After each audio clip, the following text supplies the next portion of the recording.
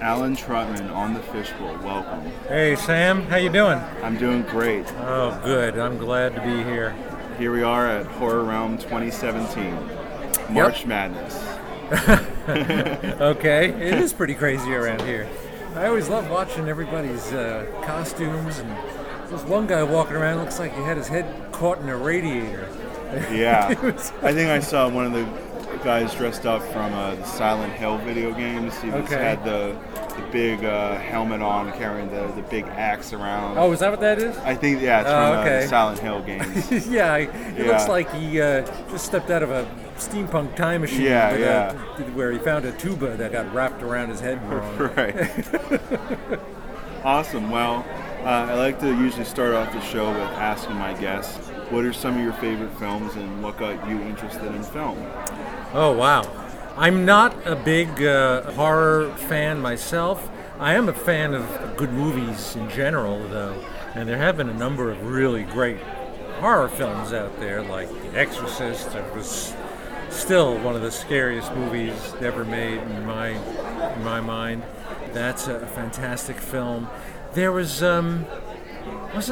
was it The Nursery? The Orphanage? Orphanage, yeah. Spanish language film? Yeah. Oh, terrific film. Yeah, that I believe is Guillermo del Toro. Yes. Oh, was it really? Yes. Oh, it didn't seem like. Okay, great. Yeah, that explains it, because that was a terrific film. Yeah. And well, all of his films are pretty awesome. He's Pan's absolutely phenomenal. Pan's Labyrinth. Yeah. I mean, the Hellboy movies are phenomenal. Those are great. It's like, speaking of Hellboy, I just watched Hellboy 2 this morning, and that film. It's like, I really like Hellboy 1, but there's something about Hellboy 2 it's like they go more into the world and those worlds are just crammed with information, just visual ideas, and just an imagination that just does not stop. Sometimes the stories are a bit of a mess, but that sort of happened with movies like Dark Crystal, where there was a completely realized, just crazy detailed world, but a little bit at the expense of story, of comprehensibility and things like that. The Dark Crystal, Jim Henson was this phenomenal person and created some phenomenal and extraordinary puppets for his films. And the Dark Crystal and Labyrinth will always be some of my top favorite movies from my childhood. I mean, David Bowie was phenomenal, rest in peace. Yeah. And Jennifer Connelly was great at, such a young age. Yeah, it's another movie that just, totally like Guillermo del Toro's movies, just exist in their own sphere, from the mind of a truly unique talent. I mean, I just actually shared on Facebook that it was, I believe, the 25th anniversary of the original Teenage Mutant Ninja Turtles. Oh, is it really? Yeah. Yeah, how about that? I know all those guys. When we filmed Dinosaurs, when we first started rehearsals on the TV series, the dinosaurs' heads weren't complete yet, so we were rehearsing with the heads from the turtles. we were training on the turtles' heads, because most of us had never used the system before. Right. So that was quite an experience. Now, Dinosaurs was one of my top favorite shows growing up. Oh, great! It was so Mine hysterical. The concept in general is just so out there that I'm like, why can't we do more stuff like this? Yeah, well, it was tough to get done even then, because it was so expensive. I think back then it was the most expensive half hour on TV at like $1 million an episode, which is nothing now. But still, we almost got canceled, 3 days into production because it was so expensive. It took us something like 7 days to shoot the pilot, which is unheard of for a half-hour sitcom. So doing something like that again would not be easy. And of course, these days it would be mostly CGI. Yeah. And I have to say, that disappoints me that CG is used so much now that it seems like it's overused. and there's something about practical effects that made the film look a little more real. It felt a little more real, and you were more invested in the characters because you could physically see them and know that you could touch them. People's eyes and brains have evolved over tens of thousands of years to recognize real physics in the real world. And if you're doing CG work and you don't get the physics quite right, how things fall with gravity, how weight is carried in a body, what jiggles, what doesn't. Your mind registers all that, and it just rings hollow. Now, granted, they've got a lot better with that in the last few years, but to do it on a TV series budget is not easy. And there are some shows that get awfully close. Man, I just saw an episode of you watch The Expanse? On Sci-Fi? Great series. They just did an episode where they had this CGI creature. Are you caught up on? I don't want to give anything away here. I'm caught up. But he has the scene with a creature who is blue. I will say that much. And I thought that was a really marvelous scene. And I'm thinking, all right, TV is really coming a long way here. So.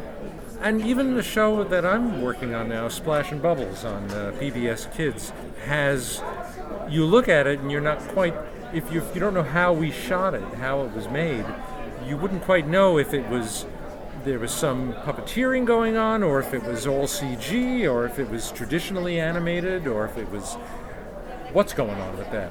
And so I think in that sense it's kind of a successful hybrid creation that simply exists to make the world work in its own terms, and I'm very pleased with the way it's turning out. That's awesome. That yet another show PBS has produced that is phenomenal. I mean, there's nothing like it on TV right now.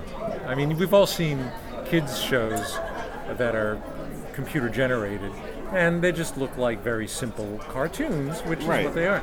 This one looks like something else.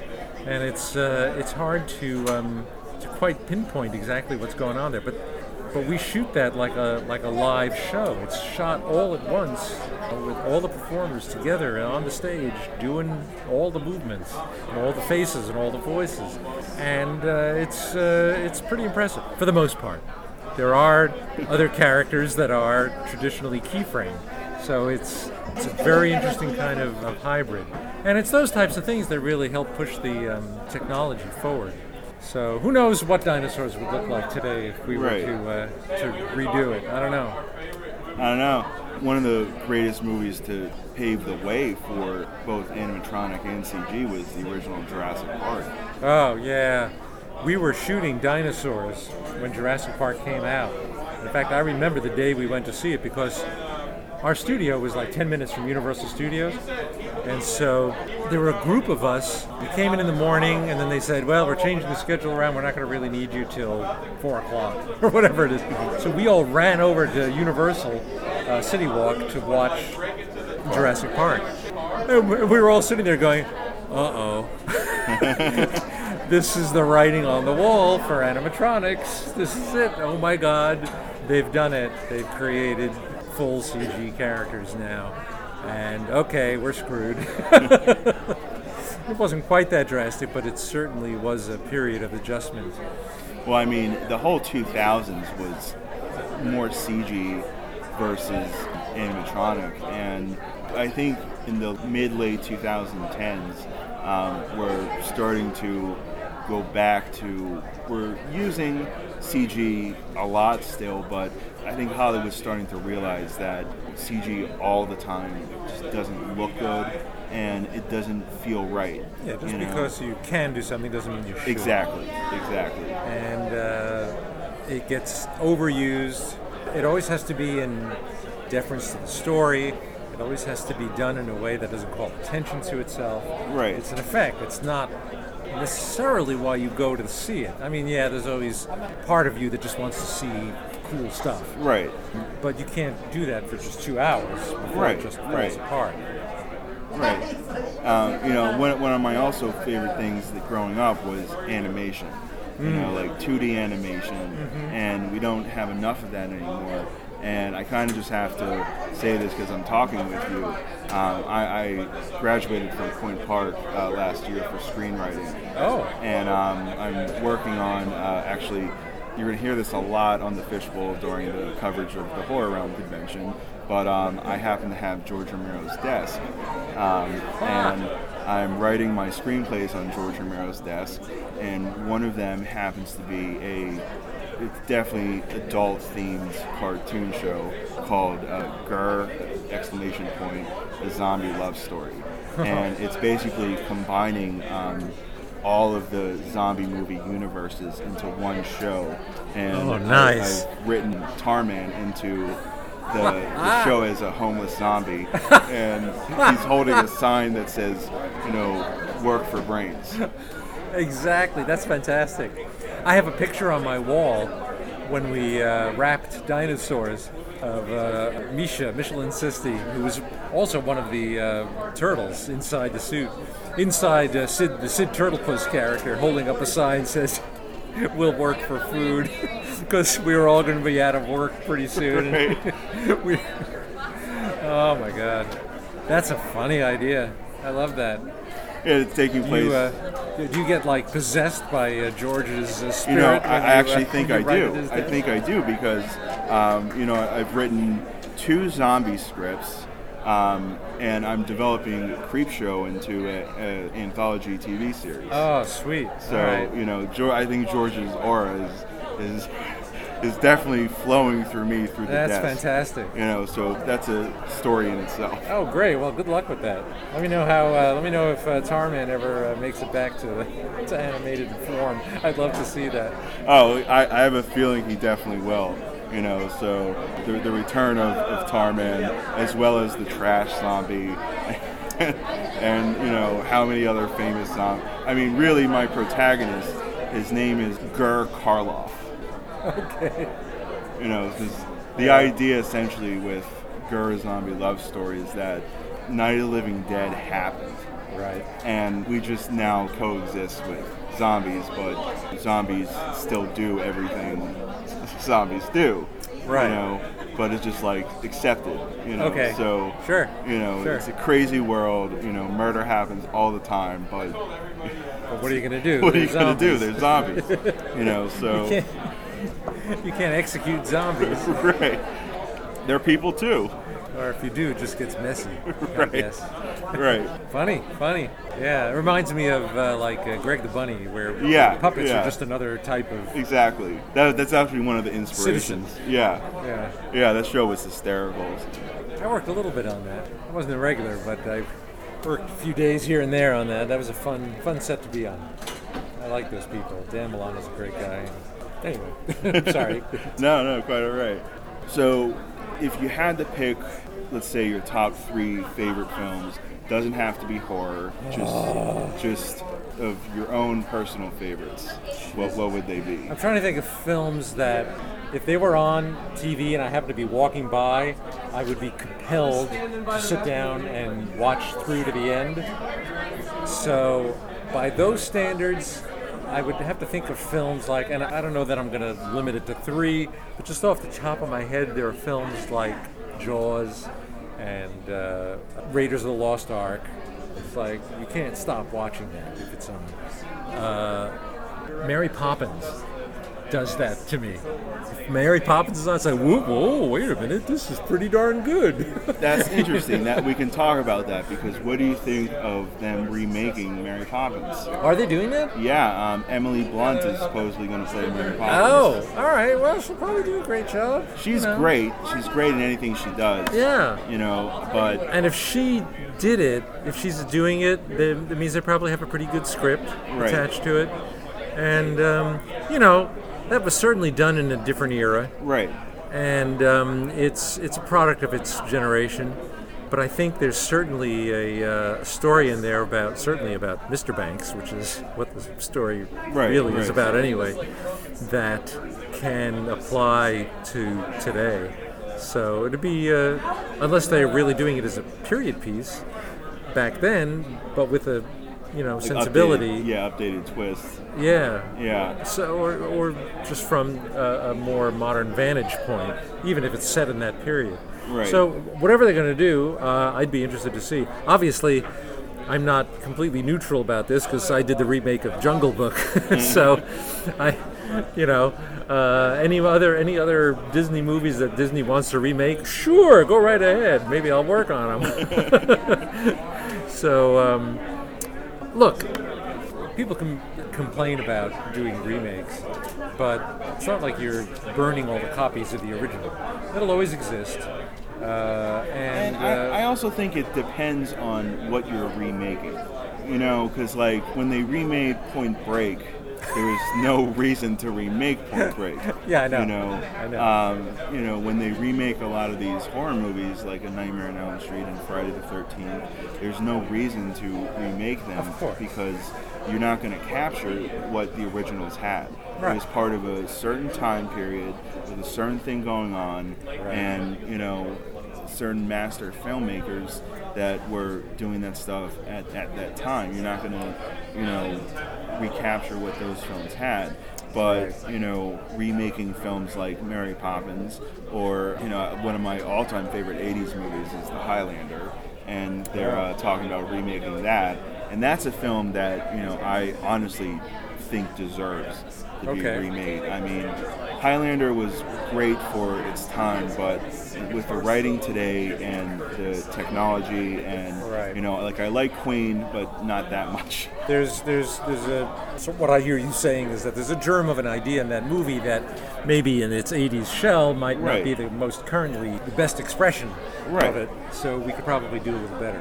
Right. Yeah. And there's certainly a reason enough to want to remake it. Right, and I think they're even remaking Scarface with DiCaprio, which should be quite interesting. I'm very excited to see what that was because, the original Scarface, it's a product of the 80s, Yeah. Very much so. And it's Brian De Palma. Very idiosyncratic filmmaking style. Right. But, I mean, if we'll be honest... Which I love. Right, but I love it too. It's very De Palma. I mean, the one that I like more is Carlito's Way. And that's really what Scarface should have been. Yeah. And something about Carlito's Way, just the vibe of that movie. And that was also De Palma. Yeah. Was that made before or after? After. Oh, that's interesting. That was the 90s, I believe. Okay. Yeah, I liked Carlito's Way. That was a really interesting film. Man, he loves doing set pieces at Grand Central Terminal. Yeah. There's that whole sequence he does that's like one long tracking shot where he's trying to evade them at the train station. Right. It's just brilliant. Brilliant. And then spoiler alert, he gets shot in the end, but just the stuff that he has to go through, with evading the mafia, trying to escape, and then to get shot by John Leguizamo's character. Yeah, Billy from the Bronx. Back in, Right, and it's like, to get shot after all that by a punk. Yeah. It's a great ending because it shows that life, there's no escape. No matter, it makes it more like a classic tragedy. Right, exactly. Exactly. A guy that just wanted to get out but gets pulled back in. It's funny, I say that because pretty much Al Pacino says that line in Godfather Part 3, Of course. So, but Carlito's Way is a fantastic film. One of my all-time favorite Pacino films. Yeah, that actually happens to have been on the TV when I was walking past in the living room once, and I was like, oh, this is a good movie, and I sat down and I watched the rest of it. But that was probably just because I hadn't seen it in so long. Right. But it was pretty gripping, and it was only the last half hour. Right. So. And Sean Penn is amazing in that. Yeah, Sean Penn was great. But I think that's a good place to stop. Okay, fantastic. Alan, this has been fun. This was really fun. Thank you for swimming in the bowl with me. My pleasure. I'll get my snorkel next time. I can stay a little longer. I would love that. We'll definitely do a follow-up interview. All right, fantastic. Awesome. Anytime. Thank you so much. Sure thing.